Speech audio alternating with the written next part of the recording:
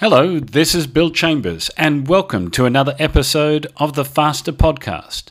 My objective is to interview world-class performers to discover how it is that they do what they do, what makes them unique and fascinating, their success mindset, habits, and behaviors, and share these insights to challenge and inspire you.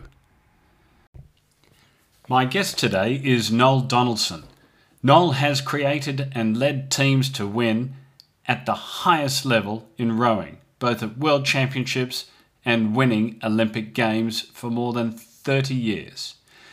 Today, we are going to have a conversation about the connection between high-performance sport and business. What is it that we can learn from Noel in how he built and led some of the best teams in the world, the challenges he faced, and the lessons learnt? Before we get into the interview with Noel, if you liked the episode, please remember to leave us a review and share it with your friends. That really helps us out.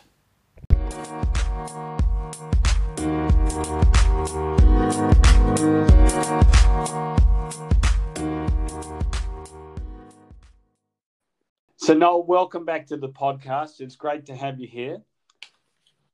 It's great to be here, Bill. You know, the last time we spoke, we talked around some themes of rowing and how it's evolved, and I've received a ton of messages of people how they've enjoyed it, and also a few messages with relation to how asking to dig in with you on how you've actually built up these teams and how you've created winning teams to focus on a joint goal. And this has been done consistently through quite a few Olympics, through the Victorian Institute of Sport, and most recently with New Zealand. So you've gone from one country, one system in one country to another. So you've seen all sorts of different setups, and you've had to start again, so to speak. So I'd be really curious to get into that with you on how you've built up teams to go conquer a challenge, and maybe draw some continuity between the connection between high performance sport and business. So what business leaders can learn from your approach on how you've built up the teams, how you've identified the mission and developed the goals and the roadmap towards the goals with that team to achieve success. Well, I'm more than happy to help, Bill, and I'll reference a couple of things you've said. Firstly, if on any social platform, if I get one like, I take the attitude it's a lot better than none. And I'm here. I'm here to help, you know, and that's one of my mantras, is to try and help others not make the same mistakes I did too. So I'm really happy to sort of have a talk with you today about the topic of, you know, building successful teams and the like. So let's get into it and enjoy it. You know, how you actually approach the aspiration, identified where do we want to go, the long-term vision, and some of the short-term goals to get to there. How you assessed the current status and how ready the team was to reach that aspiration, the current, etc. How you actually designed the plan with the team, the ongoing execution and support, how you acted and managed the journey, and the learning organization, how you evolved and continuously improved. Because I know that through other conversations with you, you know, you don't know what you don't know, and you may head down one straight and discover, wow, we have an opportunity here, we have a challenge there, which presents a lot of different issues in a system that need to be addressed. So I'd be really interested to understand how you evolved in the team. So bearing that framework in mind, and of course we've had a convo before this to kind of settle on that, where would you like to start? Well, what I'd like to actually say, and when I do speak in these sort of forums there too, I don't hide the fact that I've been a 30+ year professional at the very elite end in sport. Not that there's any honour or glory necessarily in that, but the thing I can share is that how it's continually evolved as a process in terms of leading teams in any given situation over years. And so, you know, to reflect back on a particular successful campaign or a way of doing things 20 years ago may have no relevance in today's context. So I think that's a really important thing. Of course, there's learnings all the way through all of that, and there are some consistent themes to leadership that are in place and will remain in place. But in terms of the journey itself and how you construct it all, I think you've got to make sure that you do look at it from a horses for courses situation. What do you need on any particular situation? How do you build something?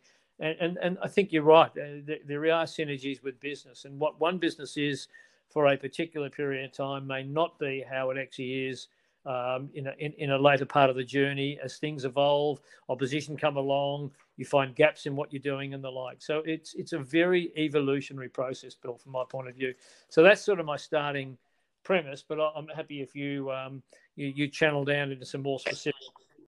So, Noel, perhaps we can kick it off with the team that you were working with prior to starting to work with the Australian national team and leading the Awesome Foursome. Could you talk a little bit about your experience with Victoria? Was that the first leadership experience you had? What was the team that you went into, the Victorian Institute of Sport? Maybe just give the listener a bit of an indication of the situation that you faced there. Yeah, well, I had an earlier sort of life as a schoolmaster and as a head of department. I was the head of the physical education department. I was head of rowing and head of football, Australian rules football. So I had sort of at a school level sort of some leadership experience, but because that clashed with sort of international rowing, I came out of that and I went into these campaigns, initially at the Victorian Institute of Sport. But we're talking close to 30 years ago in that sort of point of view, Bill. And I think the key point in those days is you could lead quite dictatorially in those early days. And I was a verbose type of person, so you could bring people along the journey, but we made that journey very much about ego. We were actually doing quite well before I even started in that role. So I inherited success, for want of a better word. So it was easy to continue along there. And so we just took our egos and our confidence and our brashness. And in Australia, we have several states, of course, and Victoria is one of the second biggest in terms of population and one of the more successful, along with New South Wales, in a lot of things. Certainly from a business point of view, and in sport, we're one of the strongest states. So we wanted to make sure everybody knew about that. But that's not necessarily a really sustainable model. And of course, over the last 20 years, as a state, we've been in and out of some successful campaigns and the like. So I don't think it was necessarily anything that I planned did it, but we ran that basically by telling everybody how good we were and the like. But I think some of the crew experiences that started around that same sort of time there was very much about building a program and building a team and building success. Did you engage the team in co-creating the plan there, or is it a little bit more, gentlemen, this is what we're going to do and this is how we're going to do it? Certainly,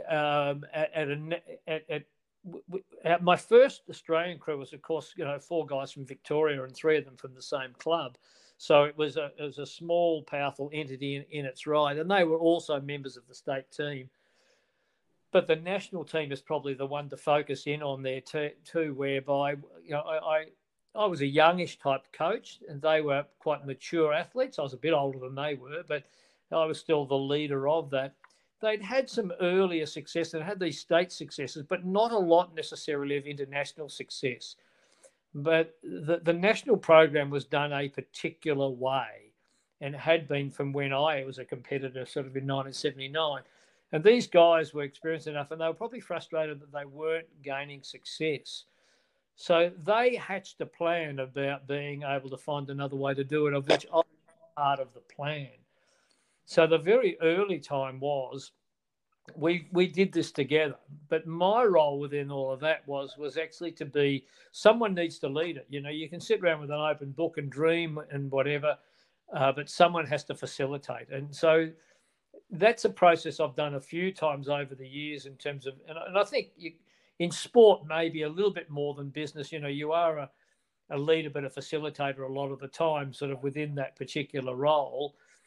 But they had a dream to do something different. And the difference in those days was Australia's number one boat was generally the men's 8. And we had more men rowing internationally than we had women in those days, and we're now balancing the ledger from that sort of point of view. But these guys had been in that process. They had one win, some of them, but then they'd been in unsuccessful campaigns as well. They wanted to row in some smaller boats where they could control what they were doing a little bit more. And so that was the abstract view they actually had towards how they felt they could actually succeed. And we were able then to put that together quite quickly. So the first task was to actually get ourselves into the game and get selected, which actually happened. And we had some immediate success. But the plan really was hatched a bit more from that. I don't think we stumbled over knowing what to do, but by knowing that the plan had some legitimacy and some ability to actually succeed, we pretty much mapped it out from that point on there too. So we thought, well, we've got the ball rolling, but we need to know what we're wanting to do. So then we actually were able to sit back and plan how we wanted to execute the rowing side of things, the technical side of it. What did our training really look like? How could we periodize this, and how could we start to target a couple of years ahead and have some vision about the 1992 Olympic Games? So this all started in 1990. And, so if I just pause there for a second, so you're saying that the aspiration was clear, the crew knew what they wanted, you were engaged in that, you had a shared aspiration, and do I hear you correctly that it's a co-creation with them of the plan? Very much so, from that sort of point of view, because they were into this plan conceptually before I really started to actually be the day-to-day coach. So then we created the opportunity, got selected, and the most important thing I think within this is because we had some instant international success is what you needed to do. They knew the plan could work. So then, like the quick wins, Noel, you're saying you've got a plan. Did you have to sell it to the Victorian Institute of Sport or the Australian? No, we did this. We did to the Australian rowing, and to the credit of them, they were able to be adaptable in terms of knowing that you had the best athletes in the country here. They just succeeded. They gave us the opportunity to prove it to them. And we didn't let them down, so to speak, which is, that theme will come out in business. Trust us, you gave us an opportunity. We've got the results here. Now run with us. And they were more than happy to run with us. We actually had a choice between a Cox or a Cox's 4 for those people who understand rowing. And we got beaten in one, not because we weren't good enough. We hit some bad water. And then we actually rowed the other boat, the Cox's 4, and we broke the world best time and won what is now known as a World Cup in those days. So we were off and running, but that then gave us a really good amount of confidence to then come back together and be able to articulate the plan in much more detail. So you were iterating it as you were going then? We were. You never make it up as you go. There's always bits and pieces that you plan out, but we were able there once we knew that it could actually work.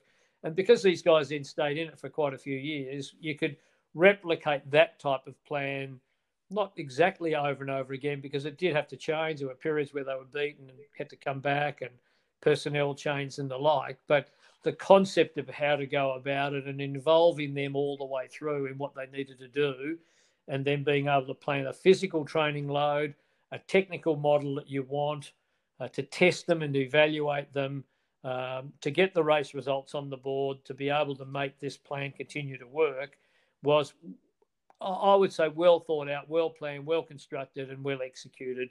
And I do think, a thing like that had very much parallels to business at the time. But part of our plan was also enjoying it. Part of our plan was to make ourselves look like we were clowns a bit overseas and have people look at us as well, which comes a bit out of that old Victorian self-confidence model there too, and when you get on a roll and you get successful, then often the success will breed the success as well. Mr. Momentum. It's a big one, Bill, and you and I haven't talked about it, but you jotted me a note down there, and I didn't use the word momentum, but when we're talking about the sport of rowing, which is teams within a team, the concept of momentum is hellishly important. You know, when one crew does well, and then when another crew does well, everybody starts to believe, you know. So you mightn't be the highest ranked crew in the overall team, but you believe in your team. You believe in what the sport's set up and the infrastructure around it and the like, and that you can do it as well. And sometimes that's not necessarily winning, but it might be coming second or third or qualifying for an Olympic Games and the like. And everyone else gets the joy of that there too. So momentum is a extremely important, successful component in sport. I think in business too, Noel. So when we look at a program of change or a transformation that's going in, or a new business leader takes over, or marketing leader, getting those quick successes to get some confidence and to build that feeling of achievement. It's tracking to a plan of goals, the roadmap that's either self-funding the change, or it's actually creating confidence, as you mentioned, within the team to say, hey, this really does work, or we're getting some setbacks, but we're also getting some wins. What can we learn from this? How do we adapt? What do we need to change? I like what you said about the fact that we don't wing it. There's a plan in place, but I get the sense that you are quite adaptable and you were able to learn from the wins and losses, like not making the Cox Four, but setting the world's best in the Cox's Four. It's a pretty clear indicator that the crew is kind of feeling more comfortable in that boat, and you've got some success there. Yeah, absolutely. And I think without sort of using the opportunities and things that I went through, I'm sure businesses could be the same. When we started it, we were really only looking forward. You know, there was some solid history, but we look forward. But then once you get through that campaign, the next campaign, particularly if you pull back, you have a break, you restart again, you get beaten again, you've then got to look backwards and forwards at the same time. You've very much got to then analyse where you are in a particular part of time and how far away you are from the benchmark and what you've got to do in the meantime. So that adaptability and the need to change the plan is really important. And from a pure physiological sort of point of view, and I know this is a long time ago, but there are still some synergies for today there too, is that for one campaign we built up to, for another campaign we pulled back and then went again, so to speak, you know, because that was what was required for that particular campaign. So yes, I think adaptability, knowing your people, knowing where you're at, knowing how long you've got before you want to achieve something is all really important part of constructing the plan. How is it that you went about getting support? What was your support team like for the Awesome Foursome and going to the 92, 96 games?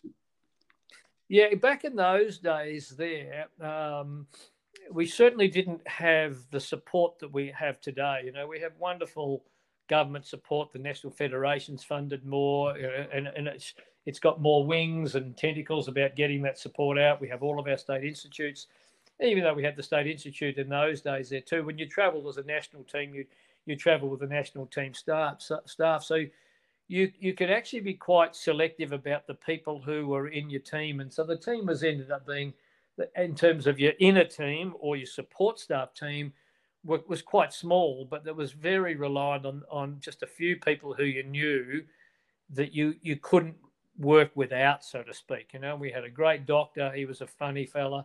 Bill Webb was his name. He was just a legend in Australian rowing, but very unique there. We had a massage therapist, Luke Atwell, who was, as much as a sports psychologist as he was, a massage therapist who was close to the guys, was their age, was he could relate to them, he could communicate well, he could communicate with me, and we created a really great team. At one stage there, we had a guy, Jeff Bond, who's a very well-known Australian sports psychologist as well there too, who could tailor what the athletes needed at the time for what they needed, whether it was working directly with them or working with me and the like. But outside of that, we had Ronald Barchi, who was a head coach. He was a really good mentor of mine and someone I could have an open conversation and called it as it was. But yeah, the team was much smaller, but it was very, very much you controlled it. They were the people you wanted around you, the people you trusted, the people the athletes trusted. But as things grow over time, of course, the model changes somewhat. The team appoints the personnel and then they work with the crews and the like. So you've got to relearn your communication channels, or which is the service that you need more of in your team and the like too. So it's certainly changed over the years from it being really boutique and your people to being something whereby it was part of the wider fraternity. And at times there, you don't get a choice either. This is the person who's employed now versus someone who was a volunteer offering their services to you. So the rules change in terms of how you went about it. But I think to get a good team and to get the crews within the team working with specific people was a lot about communication and trust and what you needed more specifically for your particular crew or team. And it didn't mean that you had every single component that was on offer either. You may not needed that for your campaign. How often did you come together to talk as an inner team? In these days, it's very regular. You're talking to your inner team. It depends on the size of your inner team, and how we describe that. So, for example, with the Kiwi pair in New Zealand, the inner team for them, apart from, say, their immediate family, which was an important part of that there too, the physiologist and myself was very much a really close team. Yet there was a slightly broader team that included a range of other service providers too. So again, sometimes it depends on the size of that and the circumstance. In my work at the Victorian Institute of Sport, I've worked in 2 stints there too. I have a service providing team who are really loyal to me, and we meet every week. So again, the model is a little bit different depending on what it used to be to what it actually needs to be. And certainly the inner team, though, often that'll be a daily thing, but the wider team, and the more wider that gets, the more infrequent, but it remains formal, and that's one of the big changes, certainly in sport. And the thing we need to be careful about that is to make sure that it's still humanised and the like. Otherwise, everyone will have a job to do. We talk about multidisciplinary teams. We all want to work that way, but it doesn't necessarily always work that way, So the skill of then the leader and the people inside that there is, how do we make this work more effectively? Now, if we just go back and maybe close out the Awesome Foursome, and for the listener that's not so familiar with rowing, this was, maybe you can just give some context as to the victories and the success that the sheer dominance that this team had, and then maybe talk a little bit about what a team meeting would look like, who would be there, what you'd discuss, and how you would iterate the plan. Yeah, I mean, and again, that would be reasonably fluid, but the Awesome Foursome, and it was coined and spelt 2 different ways. The OAR version came in as a coining the rowing phrase, of course, and it was coined by a Melbourne journalist by the name of Bruce Eva back in 1990 when we first had the crew. But most of the time with those crew meetings in those days there, leading up to the 92 success, your meetings would be just the crew and the coach, and before you'd even bring any of your support staff actually in terms of what you needed to do. And they were able to win the World Championships in 1990, 91, 92, had a bit of sabbatical in 93, came back, rode domestically, won some domestic races in 94, got back competing again in 1995 with the same 4 that had won in 1992, came 5th in the world. So some really good learnings from that. One crew member dropped out, a new member, and Drew Ginn joined in, and the crew won the 1996 gold medal. So it was ours to lose in 92, and it was certainly ours to win in 1996. So they became different campaigns. Injuries and another break in 97 meant we came back, and in 98 we rode a Cox 4, rode 2 pairs within it, won multiple medals at the World Championship, gold again in the Cox 4 and gold in one of the pairs, silver in the other pair. So that was a really good campaign. But then age started to weary, and individuals began to go their own ways. But some of those individuals stayed really to the forefront in other boats for another 8 years, basically, before it sort of lost the thread of the guys who actually started it. So it was a 10+ year journey, at least, in terms of international success as a four, and then in other boats towards the end, of which towards the end I'd moved on to a more senior leadership position within Rowing Australia. But up until taking on that there, I'd sort of run most of the campaigns for their success, and they did vary over time. But your other question was, what does a team meeting look like? Sort of probably the most powerful team meeting we would have had was leading into the 92 campaign, when we did a drivers and inhibitors. So what was going to make us go well, what wasn't going to make us go well. One night after we'd had a session in an environmental chamber, so they're never fun. Turned the heat up because we were always going to go internationally into hot conditions. And then we went back to Mike Mackay's house, actually, and we sat there with in those days it was butcher's paper, and we hatched the plan, So that's tell us a little bit more about that butcher's paper and hatching the plan. Sounds interesting.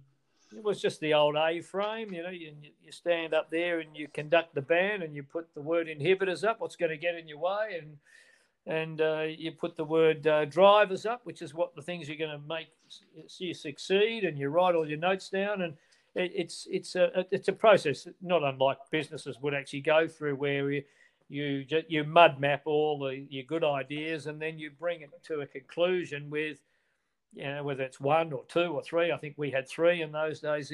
What are the three main things we need to do, and what are the three main things we've got to avoid doing to ensure that we were successful? So it didn't necessarily articulate the goals, but it certainly underpinned how we were going to go about achieving the things we needed to achieve. And, it's a long time ago now, but basically we executed those things really, really well. It held you to account. It put trust in one another. You knew what the plan was and the like. So, I think that methodology has been very much used in business, and under different names and variations areas. It's been widely used. In terms of people being able to stay on track. I know it's used as a team work company here in Melbourne called Leading Teams. They work a lot with football and team sports, and they use those same sorts of principles, about the group getting together and deciding their own outcome and holding themselves accountable to it. So, yeah, I totally agree with you, Noel, and that's often coined as co-creation, and some companies have even put it out to the entire firm to come up with strategies for large companies. That's all well and good, but it needs someone to facilitate it. So my sense is that you were helping to facilitate that, correct? Yeah, and at any stage when you reevaluate a plan, now whether it be what your training plan actually is or the like, you can't just sit there and design tomorrow's training then the next day. Someone has to take the lead on that, and that's often probably seen as a role of a particular coach. But you certainly want to bring people along the journey. If you want them to train hard and you want them to really give of their best, then they need to feel invested in that they have an ownership of it. And each individual will be different within that realm. Some individuals are as manically interested in it as I am, and others only want to know that macro view and really trust the fact and are very thankful for you that you involve them in the process. So again, it's not when you're doing those sort of things there too, it's not a one size fits all, and some will want to get far more involved than others not, but you must involve them all in the process. That's for sure. Okay, so that's something to pay attention to in business and sport that I think really crosses over nicely. How about a term often used in business, key performance indicators, your key goals and targets? How would you create that, and how would you, within the team, ensure that the team you were managing that team's progress towards the goals and doing course correction? Can you share a few insights into how you created the key indicators of success and how you helped the team to manage them along that pathway and do course correction? Yeah, I mean, it has changed over the years, and I think probably much the same in business, because you can use data analysis so much more these days to be able to, generate performance results. And it's done on a computer where it may not have been. The principle is always the same. In rowing, you succeed if you row fast enough and you beat everybody who you go against. So, it's simple from that sort of point of view, but there's so many components that go into that to terms of to keep you on track that today a lot of that is worked out through a lot of data analysis and GPS technology and biomechanics in the sport and the like there too. But and I do think that's really, really important. But ultimately, if you can keep winning, then you're on track more often than not. If you get beaten, then you're off track. But I don't say that in any flippant way at all. We have a lot of benchmarks in terms of what makes up a good performance. So if you are strong enough or you are fast enough over a certain distance and the like, that they're all important markers. Everything you actually do, you need to train really well. You need to be at it every day, and if you're not, so there's a key benchmark is that if you can't meet the training requirements from what you plan out, then you'll be probably not ready for the final performance. So that's a really important one. And not that athletes that ilk are trying to not go to training, but there can be reasons why not. Could be injury. It could be the things that we're facing in Melbourne at the moment with COVID, restrictions on your ability to train. And there's a whole range of mitigating factors at times there, but you're keeping data on it. You're using software programs, using heart rate monitors. So there's so much these days to know whether you're actually on track or not.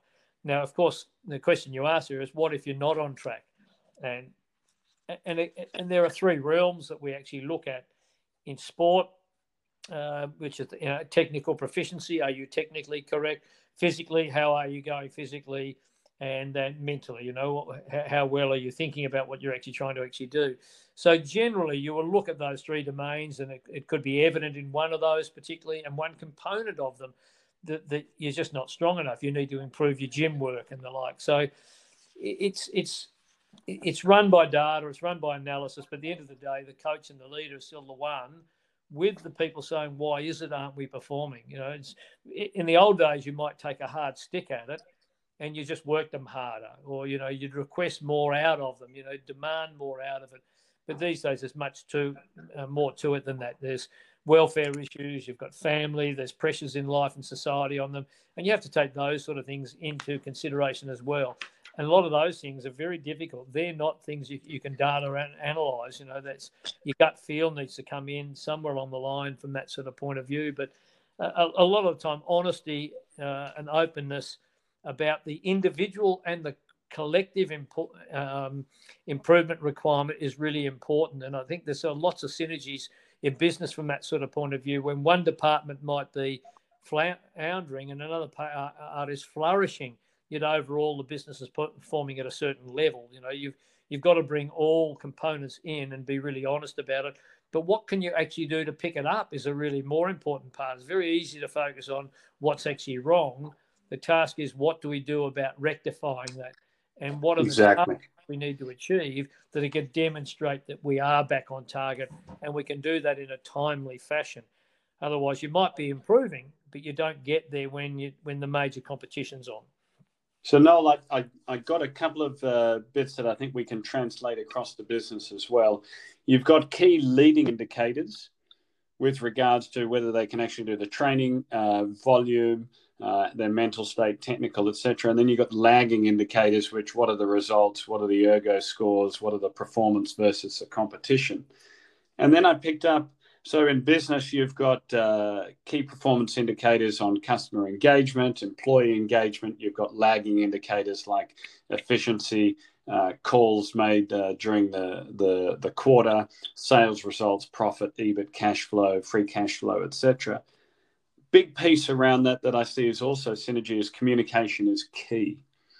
And maybe you could talk to a little bit about the fact that when you had a smaller network, a smaller inner circle, a team that was of a different scope and size with the Awesome Foursome, then you moved in the late 90s into more of a national or a larger role, and how that communication changed. I can imagine it went from something that was very personal and very quick and agile to something that was perhaps a little bit more delegated and through a larger squad. Am I? Absolutely. And when it gets past that personal level, is sometimes you're leading people who you don't know that well, for example, and they don't know you that well either. Yet there's a job to be done. So the communication of that is vital. And I'd say that's some of the areas whereby it hadn't been in my skill set. Whether I've developed it better or not, I think the jury could decide that. But that certainly is a much more difficult form of leadership, is leading people who you don't know and don't know you, and having the trust in what you're actually wanting them to deliver.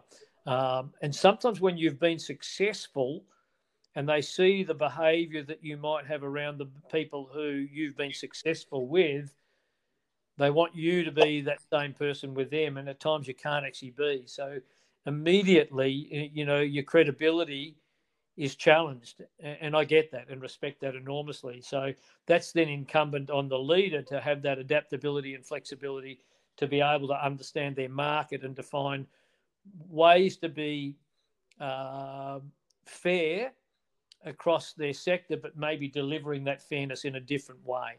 And I think that's a significant challenge and would be in business today too. Yeah, it's a different leadership style that often leadership schools or management techniques will start to articulate of how to lead in different, situational leadership. Perhaps you could just give some context with regards to moving through to more of a national role in Australia before moving into, taking the success from the Awesome Foursome at a national level, and then you moved across to another country, which also shared a lot of success, didn't they? That's right. Yeah. In that national role, and this is quite interesting in terms of business. So I worked at headquarters, for want of a better word, but a lot of the departments were in our states. So before the national program was centralised, which is when I went to New Zealand, it was centralised. So we were running a national system in a decentralised manner. And so therefore, you lack that ability to be as regularly face-to-face with people. You're communicating a lot of the time, whether it be the telephone or emails and the like. And the leadership style becomes a bit more demanding. This is what you have to actually do. Now, some people react well to that, and others need a more human approach. So it was quite a challenge. And certainly in Australian rowing, it's been much more successful in recent times when it's become centralised and there's one message from the top. It's a hard message, but it's a fair message, and it's being given to everybody at the same time. So in my leadership style there, I had to try and give the message several times to several different people, and I may not have understood the way in which the people needed to hear the message. So to think that I led a team that well, I worked hard at doing that. I'm not certain that I was able to do that because my skill set was probably a more personable approach and more direct and face-to-face is the nature of my personality, which I don't think is unimportant, in terms of behaviours and people's individual personality and what do we expect of our leaders to give. They are who they actually are. So the structure and appointment and the people who support you and who you delegate to, I think, are all really, really important pieces of that puzzle. Did you have influence over the people that you picked there? And if so, what were the main capabilities and talents you were looking for with the people you pick in a team? They were all good people. I think that's the important thing. And they were all good coaches in their own right. But our ability to maybe work together as a team was challenged because their team was their team on a day-to-day basis. And you came together infrequently and then expected their behaviours to be something different. So that to me was a challenge. So you didn't necessarily get to choose them because they were good people and they needed to be chosen anyway, So it wasn't necessarily your team, but you had to work well with those people. So it was a significant challenge. And any business that, and if I had an opportunity to go back over time, I think I would have made some recommendations to the hierarchy about how we came about our leadership style, more than I was able to do at that particular time. Can you give some insights into your reflections there? Yeah. I mean, I was also quite accountable to a board, and a board that wanted to probably have some input in terms of how we ran the structure and the like as well too. And I respect that.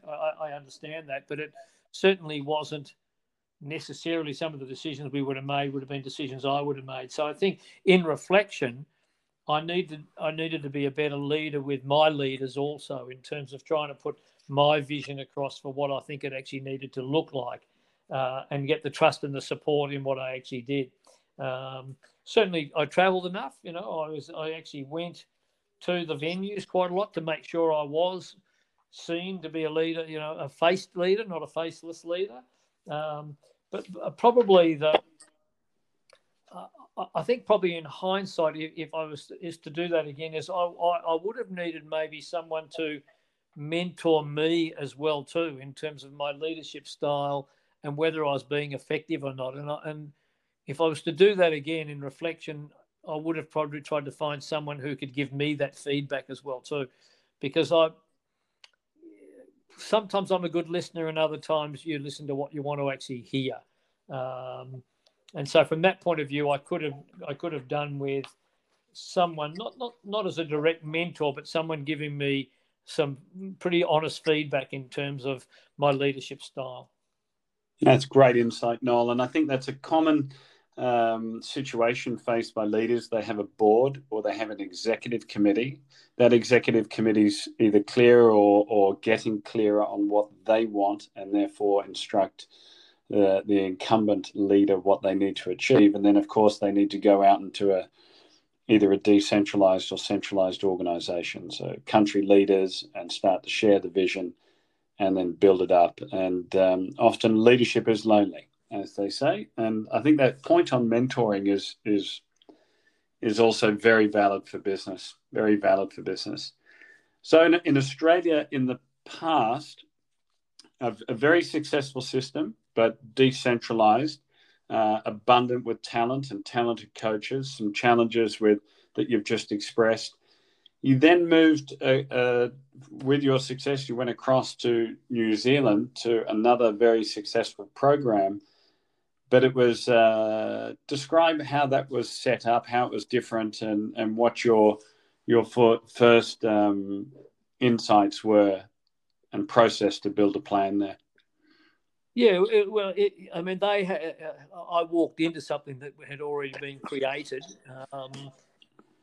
In terms of success and centralisation, but one of the reasons, partly because two reasons to be recruited, is that the wonderful pair of Eric Murray and Hamish Bond needed a coach because they'd had a breakdown with the coach who had coached them for the 4 years prior to that. And also they wanted to grow the program. It had been a very successful but small program in a relatively small rowing country, but a sport that's very popular within the country itself. So I sort of probably bought some of those, the ability to maybe coach the men's pair, but also to work in a bigger system. But we really from then went on a bit of a journey together, and they're a wonderful organisation, an organisation that I think I was able to offer a lot to, and then maybe towards the end, before I came back here, offer a lot less to them, because the journey was needing to continue to evolve. And the first thing we needed to evolve was to evolve how a centralised system could have more athletes and more coaches working harmoniously together. So that was actually a challenge for all of us. I had different levels of leadership responsibility within that program over the 6 years that I was actually there. But I think if I was to say the one thing that changed over time was the ability for us to get on and work really well together as a team. And I'm of absolute admiration for a gentleman by the name of Gary Hay, who was the World Rowing Coach of the Year after 2019, coach of the women's 8 women's pair, and the women's head coach, for the way in which he was able to build his team. So I think he would be a very interesting person for you to talk to in terms of leadership and leading teams, because Gary wouldn't rate himself highly in that regard, but he's done an absolutely wonderful job in New Zealand, and it was a pleasure to work alongside him, which allowed me an opportunity to grow and me an opportunity to try and, with my men's coaches, to follow some of the lead that he'd actually done. So there's a whole range of things in that there too. One, we were trying to grow collectively the program, and two was a little bit about learning from one another. The Kiwi culture is a little bit different, and some of the early part of the journey was, and they would actually say it, we don't want you to tell us everything what to do. We need to grow ourselves as individuals and have our own autonomy, even though we're working within it. So to respect the values of your other leaders. We had people who were leading sculling campaigns and other parts of the business, and underage and regional performance centres and the like, was to allow them to grow whilst bringing them inside a team. The concept of being part of a team, but being able to run their individual campaigns. And I thought we actually did that really, really well. So that was an aspiration of New Zealand, was it, to that developing of self and empowerment? Yeah, to allow the coaches to grow. And that was part of me probably growing past it. Might have made some mistakes and growing past it, but it's allowed others to grow at the same time, which is something that I'd be, I'm really, really proud of in terms of my time there, to be part of that journey of a group of people all working together for the same reason and being a leader within that. So how did you go? Sorry, Noel, how did you go about them knowing that was their way of working and their aspiration? How did you bring the group to, architect the plan, develop the vision? The way we did that was there's just a unique common bond. One, they're very proud Kiwis to represent their country. Two, we're all in this together because we all lived there and trained there, and we wanted to do it. And we were all having success, here and there, not maybe everyone all the time, but there was a hell of a lot of success, and there still is a hell of a lot of success there. So it was quite easy for people to buy into it and then see the fruits of our good labours coming to fruition. So for a while there, it was a little bit of a dictatorship, and because of that, there's some old school thinking there too, and there was some great things done in terms of team workouts and the like. Everybody had to, on a Wednesday and a Saturday, work together. If you didn't want to do that, you couldn't be part of the centre or the team. So that was like a rule. So it was a bit of a dictatorship in the early part of that, but it actually moved to everybody then seeing the value in this. And so the people and the personnel changed a bit over time, but everybody could see the value of being able to, you talked earlier about benchmarking and about KPIs and the like. Well, it was done really regularly, and it was, twice a week. It was put up on the board. Every athlete, every coach knew where they actually stood. The support staff would provide every coach with reporting mechanisms that gave you an idea there too. So the coaches could easily see, hey, the system's actually working for us. So even though we can do our own thing, we're going to still work within the system because we can actually see this is actually working. So you're saying that your athletes and coaches were seeing a benefit of all the data that was coming in rather than working the other way around, like working to the data. They were using that as a tool so the science was complementing the art of coaching and sport. Very much so, and I think everybody felt part of the journey. So in our last conversation, we talked about sort of some touring and some funny things and things that happen every now and again. Well, touring with those coaching staff, and although I might have been a leader within that fraternity, the comradeship and everything we actually had was really, really wonderful. So I'm not surprised how things like momentum, at major competition and the like, really worked in our favour, because it had been done by the lessons learned in the hard yards about how we operated on a daily basis and the like. And we had a lady there, Lynn Gunson. She was a very successful netball coach, and she was our coach's coach, for want of a better word too.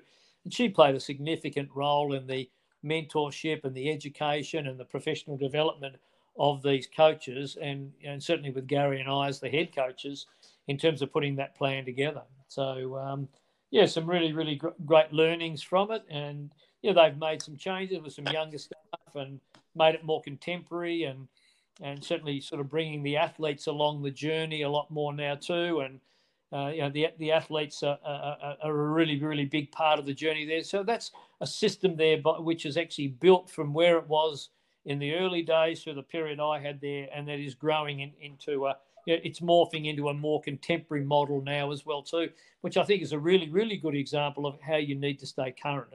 And to me, how they and the Australian centralised system are hailed as probably the two most successful systems in the world, and certainly by way of performances would indicate that.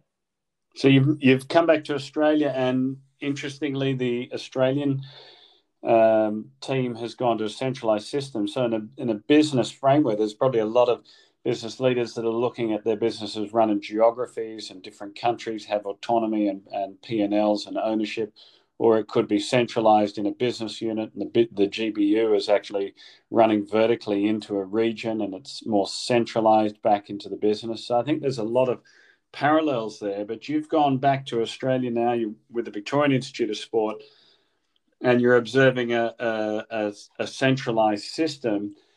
Was that something you feel that they did to consciously improve, to evolve forward, and why? Oh, absolutely, definitely. We'd had versions of it, but the federated system is a strength and a weakness in Australia at the same time. So every state is a proud entity about what they can achieve, and certainly it's being shown in no more true fashion at the moment with the way in which we're managing the coronavirus. With the different, each state has a premier who, along with their health people, are deciding whether they will open their borders to the adjoining state or not. So federalism has been at its most wonderful best in the most recent times, when we've been in challenging situations, and yet we're meant to, as a national team, perform together. So then to say to these people who are so proud of their own backyards, to say you've now got to all come and play in the same place. We'd had versions of it previously, but it was the courage of the conviction with some new administration in Rowing Australia after the Rio Olympic Games, or the genesis of it beforehand, in the planning stages of it, to go to a centralised system, and I implore them to do it. But it's interesting between the two countries. We're both in a similar region of the world, and I'm sure this actually happens in business, where there were periods of time where each has been learning from the other, and so Andrew Matheson was the high performance manager while I was in Australia. He was in New Zealand. He came to run in Australia, so I worked with him there. He then went back again. So you've had people crossing back and forwards within our sport, looking at what one another's doing and trying to learn from each other and making some changes accordingly. So whether it be the two of us or looking at any other model anywhere else along the world, why wouldn't you look at world best practice or others to help drive the things you need to do for change? One of the benefits that you've shared with me on a centralized system is the fact that you're getting everyone is doing the same program. Technically, they're rowing to as much as they can a similar model or an approach to rowing, and in business you could say that's a similar approach to marketing or selling, or commercial organization structure is similar, job titles, go-to-market model, etc. So on the sporting side, when you've brought everyone together, I get that, but how did you actually manage when it was decentralized and people were doing their own thing? What were the things that you focused on there to really make sure that you were still tracking towards the same aspiration? Yeah, it was actually very difficult. I started the VIS as a squad coach in 1990 and onwards, and now back there again. But each state had a state institute and had a rowing program. The Australian Institute of Sport was based in Canberra, and it was a national institute, which was the first of all the institutes to get together. And there was significant debate about where should you go? Should you stay home and be in your club and your state program, or should you go to the National Institute? And it was very, very difficult for the Australian Institute of Sport, because the states actually became, I wouldn't say enemies at all, but everyone was trying to make sure that they could play the role. Everyone meant to do the right thing. So you apart from needing to go to national events together, you basically ran your own program in your own state. So even when I managed that program there too, you had to have a good respect for those programs, that they were the ones that were doing the work for you at a national level. And at times you certainly got told that, what they felt their role in that particularly was. So it would have been a very difficult thing to be able to take away that senior crew role from each of the states when they invested in a centralised program. But the investment's gone back to each of the states now to be able to be a pathway within that too. So that is a business model in itself, and changing what it actually used to do. And yeah, we still got our challenges within how we manage our pathway programs. Things, will always continue to evolve, but it certainly allowed the top end of the sport to perform for the reasons that you actually said, Bill. The training's the same, it's tough, they're supported, they're funded. There's a whole range of really good things that come out of a centralised system that we couldn't actually achieve prior to that. Even though we were trying to resource and support, we couldn't do it to the same level that we can today. How often would you bring together the different crew coaches, Noel, from around the country, both in New Zealand and Australia, to get on the same page, or just to touch on communication? Yeah, well, in New Zealand, of course, they're all under the one roof pretty much. So that's every day. The regional performance centres, which are like the States here, there's only 4 of them. One was next door, one was 2 hours away, and the other 2 a bit further away. So in a smaller country, very, very easy to do it. But one of the real challenges of a federated system in a country the size of Australia always was, it's a long way to bring people together. So maybe some of the learnings out of COVID is also, doing things virtually that we maybe could have done previously, but we chose or didn't know of or didn't actually do. So it wouldn't say a chore, but to bring people together, they valued their time. It took time, it cost money to bring people together. And sometimes people couldn't see necessarily the reason why, because you had competent people. So I've come into a national camp. We've all got together. We're talking about what we think are some really good things, but I'm going to go home and prepare in my own backyard again anyway, and that's out of my head and out of my system until we actually then travel together. And then you're trying to get people who aren't used to working together all that often. You brought them together here, and now we all know what the objective was, to get the best result we possibly could, but we kept learning on the job. So there's a lot of wasted time in a federated system to a centralised system, and a lot of duplication and a lot of wasted finance as well too. Yeah, I'd imagine it'd be quite hard to keep track on that, wouldn't it? It's a bit like in sales meetings that happen once a year, or at least once a quarter, and then what happens when all those other days when they're out there with the customers, and likewise with the rowing coaches.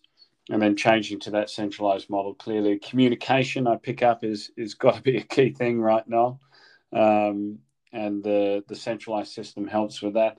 How about the evolution and progress? Other than results, how would you keep track on the entire system? What were some of the processes that you used in both New Zealand and Australia to keep track on how the system, and by the system I mean coaches, athletes, support teams, were progressing towards goals? And I've just put a little call out in there. I'd imagine that on your way to the Olympic cycle, there could be periods where you knew that you would be intentionally behind in order to correct or make some course corrections. And how did you manage that, where perhaps athletes were not at world's best time 3 years out from an Olympics? Yeah, if you look at the Australian model, because it's because of the geography, which is a really important part, which is like having, different parts of your business in all over the world, perhaps, for some multinationals and the like. But we had ergometer testing, so that was a really easy thing to do sort of physically. But because, I wouldn't say a litigative system, but because you were trying to make it fair and you were trying to make it a national system and everyone was entitled to an opportunity to be able to have every right to be selected, we needed to come together at things like selection events, which was a bit like I was saying before. There's a lot of time, it's costly, and you'd race against one another. But because of the geography, you actually had to do these to try and be fair. But the fact that you ran a competition, there had to be an outcome to that competition. And so therefore, you were always being scrutinised. So it was very difficult to be able to think longer term. It was very difficult to be able to keep your eye on the prize. One particular year, we were able to do it with the 4, and in another part of the campaign, we had to bring our best earlier in the campaign. Otherwise, we may not have even got in the team. Also, most of our international performances are in the Northern Hemisphere. And so traditionally, the Southern Hemisphere countries have to select their teams earlier because they've got to travel. Rowing boats have got to get there. You've got to be well planned, organised. You need to go for lead-up regatta and the like. So, you're normally performing way, way, way before a World Championships or a benchmark event, purely and simply to get in the team, because you're not able to sort of train side by side with these people. So you had to bring them together in a formal competition called selection regattas and the like. And they still go on today, but at least most of the people who are going to be in the team are all training together. So, and you're on the one program. So if you went in thinking long term and went in underprepared and got beaten in a selection regatta, well, you were behind the 8 ball. So part of your overall planning always was to take into consideration the rules of the game, that you needed to perform every single time that you were asked to perform. And that's challenging for people who maybe when they're getting older and they don't have as many top-end performances in them and the like too. So not only does centralisation help a lot of other things, it does actually help athlete performance in terms of being able to plan out the training for the major competition being when they're giving out the chocolate, so to speak. So, different advantages for different reasons, and whereas New Zealand, my experience is primarily there is all from being centralised, and the rules were you needed to be in the system if you wanted to be in the team. So you had them under your watch 11 months of the year anyway. So it was a lot more, and you'd still have the formal competitions and those sort of things too, but it was as much an extension to training as it was to a competition in its own right. Noel, how much input did in the latter years the athletes have to their training plan, and also the identifying some of these major goals and bringing awareness on the testing, where they were going to really peak and hit it home, and the consensus between, I call it, management and athletes? Yeah, that's actually interesting, and you'd be wise in some senses to talk to other people maybe who run successful campaigns, but have run centralised campaigns where their responsibilities for the entire team, of which that was sort of my New Zealand experience. But certainly there's a little bit of a difference between the Australian and New Zealand system, as I indicated before, about each coach wanting to have that autonomy and that not only autonomy to their programming, but to some of the planning associated with it. I get a sense of feeling within our Australian centralised program, it's not so much a one-size-fits-all, but the responsibilities of the leaders within that is to the entire team. The history that I have is more so with that responsibility to the particular crew. And even in a centralised system in New Zealand, if you use the Kiwi pair, because they were experienced and successful and could survive the selection system without putting their best foot forward early on, you could run a very individualised program. So again, there's not there's not a one-size-fits-all program, whether you're centralised or whether you're decentralised, whether you're coaching a crew, whether you're a head coach. It's got to be a very fluid situation about how much particular leadership you put into any particular campaign or any particular crew. But I think that's a sense of the continuing challenge as well too. I like that, and to succeed, people are going to keep needing to change the plan and change the model and keep it. And so the other question was a little bit of how much buy-in does the athlete get in a centralised system? For some of the athletes, they don't get a big say in that. They get told, for want of a better word. When you hit the top of the tree, of course, the more successful you are, the more you get a buy-in to that particular plan. So again, within any system, there are different examples and for different crews for different reasons. Yeah, I find that fascinating, Noel, that these athletes are doing, I don't know, what, upwards of 30 hours a week, some of them training, extremely demanding, and they're told what to do. And I'm just interested to know if there's a bit of a, this is the framework, these are the goals, and a consensus, almost like it's a co-creation, isn't it, with the athletes? And I'm sensing that that's not what necessarily happens unless you get uber successful and you can start to influence it. Is that what I'm sensing? Yeah, that's right. And so again, and I'm not saying one model is necessarily more correct than another. There's in our men's training centralised system at the moment. One of the things that it's been successful is that even the successful athletes have had to perform really well to stay within the same successful boat, because if you get a better opposition come along, you might need to go faster yourself. So it keeps internal pressure on and a different method. So instead of it maybe being a humanised way of looking at how can we, being the small unit, perform better to be able to meet the changes in demand, it might be, can we get someone else who is better in that mix that's going to make us be able to meet that demand as well too. So it's sometimes it's a bit of a business model as to seek from a humanised model, and that may be necessary as well too. It might be that you do need that. That you might have won this year, but along comes someone much better, and you don't have the capacity to win, no matter how well you communicate, how well you get on, how well you cooperate, without having different people in that crew or business unit or whatever it might actually be. So there has to be a cutthroat element to it as well. So, and who makes that call, Noel? Is that the leader, the head coach?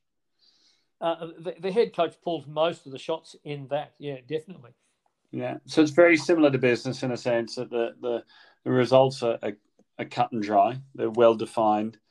Its competition is always is learning to find a way around, and I guess in business it's not as clear cut as in sport. You're the first across the line, or you're the second, third, fourth, etc.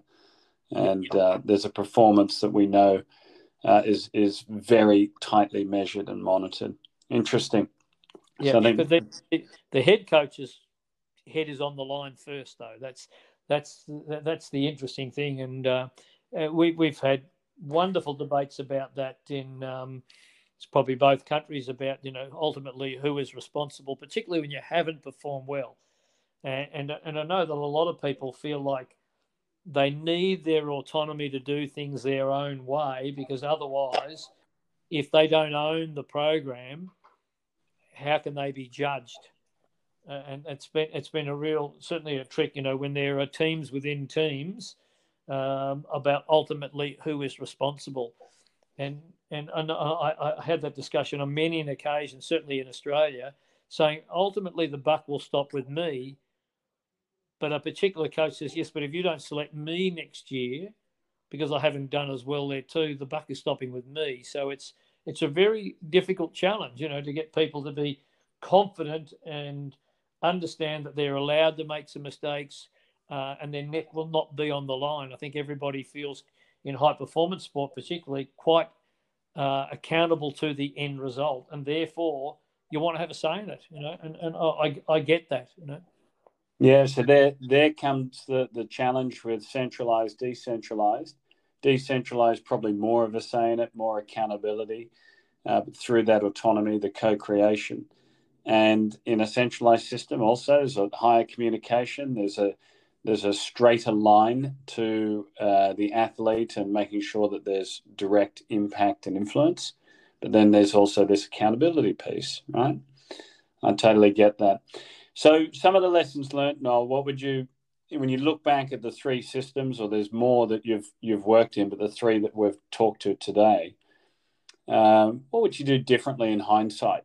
Some of the, clearly with some of the successful campaigns, you probably wouldn't do much different, but what are some of the lessons you've learned?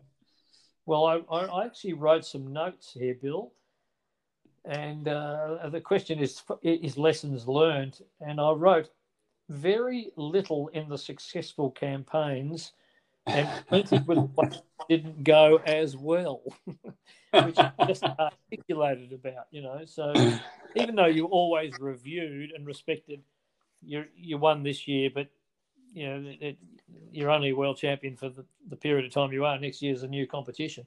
And I said, for the unsuccessful, what comes to mind firstly is that not leading as well, expecting my usual methods being successful and not altering or cutting my cloth to suit. The most notable part of this failure would be in communication and people management, even if the team were not as capable as the opposition. I've had plenty of seasons that were also like wins because you got everything out of the performance you could. Often targeting a lower outcome is much more realistic, so it becomes a win. But when you haven't done as well there too, I think the first thing is to look at yourself in that. So even though you might come in a very business clinical model in a centralized situation, if you haven't succeeded, I still think you've got to come back and see, what did the leadership actually do? What did they get it right? And I think the more we go forward with our younger generation, I do feel we're really going to have to work along that path. And even within a centralised system, the communication and the atmosphere that you create in training centres and the like is going to be really, really important for harmony and good performance. You may not perform as deep because some people may need a bit more pushing and aren't able to take that responsibility on themselves. But for your top end results, I think you're going to need to probably come at it in a really communicative, human way, no matter how hard the message is and how hard the training environment needs to be. Interesting. How often would you do a plan and review session, Noel? Again, it really depends on the groups you're with. I'll give you a couple of examples. The more recent one is the Kiwi pair. They hated meetings. They'd try and duck away from them. Even an education system, you'd see them sit near the back and sneak out the back door, and one would have to go home to the family or whatever it might actually be and the like. But when you said, right, we're going to pre-brief and debrief twice a year with this campaign, I've never, for two people who were quite different and unique as a small team, I've never had more success in my life in both aspects of briefing and debriefing a campaign and being able to stick to plan. And so in that situation, less really was more. And if we needed to continue to review it, there's only one situation where we had, a bit of a sit down. We mightn't have been going how we wanted to, but that was just a pretty hard conversation one night, and then we got on with the job and didn't need to be done again. But they were absolute masters of it. Whereas you get some crews there that almost need it daily, and you'd see people in meeting rooms all the time trying to plan, plot, and whatever. And sometimes you're worried that that's far, far too much. They haven't bought in, or they can't agree to what you actually need to do. And that's frustrating. And I've had some of that. And sometimes when we have in our sport an 8-oared boat, so you got 8 rowers and a coxswain, and a coach, and you've got your inner team and all. There's a myriad of people involved in it. Damn hard, to be, unless it's culturally bred into you and the like, to be able to get that number of people on the same page, campaign after campaign. Gee, it's tough. It really is, and I admire the people who do it really, really well. And certainly, the awesome foursome days there too. That one particular day we did a drivers and inhibitors. Well, that carried us through a long period. We were able to review that here and there, but didn't need to be done that often. We took aspects of it the night before the Olympic final in 1996. A couple of things, we hadn't performed well in the semi-final, and there were a couple of things that were behavioural things that weren't part of what our DNA was. And what was that, Noel? That honest reminder of one another, they weren't working together was a key thing, and that was one of the key tenets of it. We're in this together, no matter who's the best athlete in there's always a pecking order. Someone's better than someone else, but they were to be a unit, and they went away from that somewhat there too. They only needed reminding, and it was a very powerful tool because you'd planned that out, and it was part of the things that your operating behaviours and models. Gee, it was so easy to bring it back and come back on track again. But without that in the first place, you wouldn't be able to use that as a tool to be able to bring you back on and perform. So it sounds like even before you got the drivers and inhibitors, you had an agreement on ways of working. Is that what I'm hearing?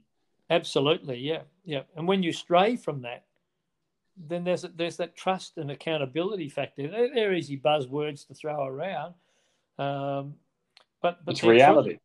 It's reality. And so if you went off track, it would often be because you weren't behaving in the way in which you needed to do. So what do? You just redirect yourself and get back on again. There might have been some specifics that needed addressing, or there might have been some technical or some physical. But certainly when it comes down to human behaviour and performance, it's very easy to remind yourself. And if you don't redirect, that's really a sign that you're probably not going to perform. You've lost your way, or it might be that you're performing poorly enough that you can't resurrect it as well too. And that happens. And then it's a rebuild type of scenario. So, no, 100%. So less is more campaign is good. Less is more. But I think, what you've touched on in the last bits of our conversation here are probably the key first bits. For any business leader that's looking to take on a new team, a project, whatever, or actually a coach in a rowing club, is defining the ways of working with the team and with the inner team and the crew and the support and the parents and partners, etc., is absolutely critical, because without that agreement, that consensus together on how we will work together, I think it's very difficult to then go forward with trust and openness and a safe space to then create, well, what are our goals? How are we going to do it? What commitment do I give to you, Noel? How are you going to know when I'm on track, when I'm not on track, and how we're going to keep each other accountable? And for a business leader, and even for a rowing coach or any athletic coach, it may feel or seem to be very ineffective to waste time, so to speak, in having a meeting to agree on ways of working. But in fact, it'll probably be the most effective piece of work you'll ever do, because once you've got that defined, it's on the same page, so to speak. They may not agree on everything, but the trust is there, and they can call out, like you said, the Awesome Foursome did, after the semi-finals, which did the course correction for them in their head, right? I think it's a key piece. I just want to maybe get your thoughts on that, and correct me if you think I'm flying off in the wrong direction.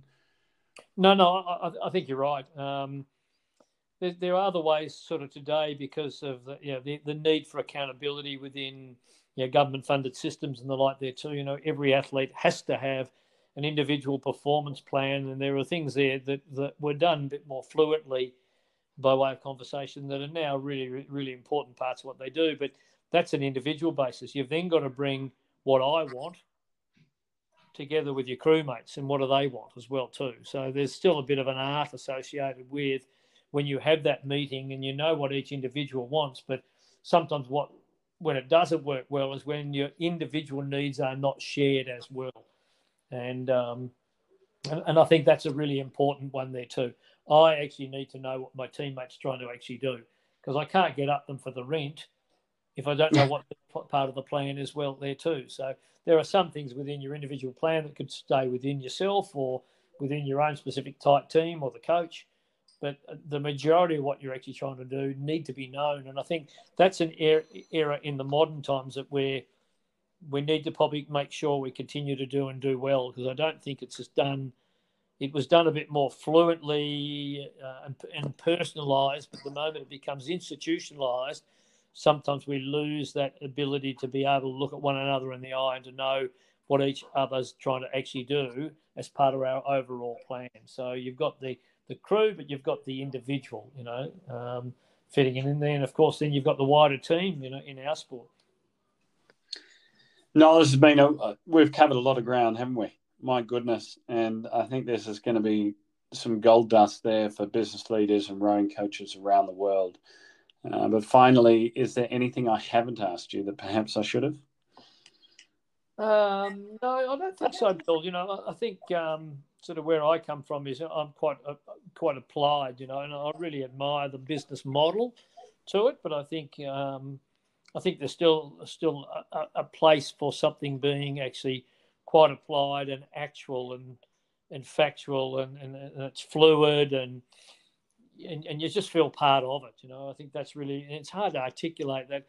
And that sounds like a lot of a waffle in one sense, who would want to run a business that way there too. But when you see your people empowered and invested in what you're actually trying to do and you're enjoying what you do, and yet there's some really strong, sound principles that sit behind it, you're generally away pretty well and you feel pretty good about your campaign.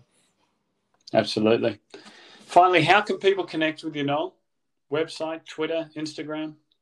Well, I don't see myself as a salesman, where some do or whatever, but I'm really happy to help people.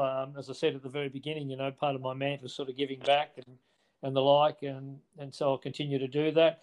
I have a Facebook account, which I post things on every now and again. That's just Noel Donaldson. Just look me up, Melbourne, Australia. I have an Instagram, which is Noel_Donaldson.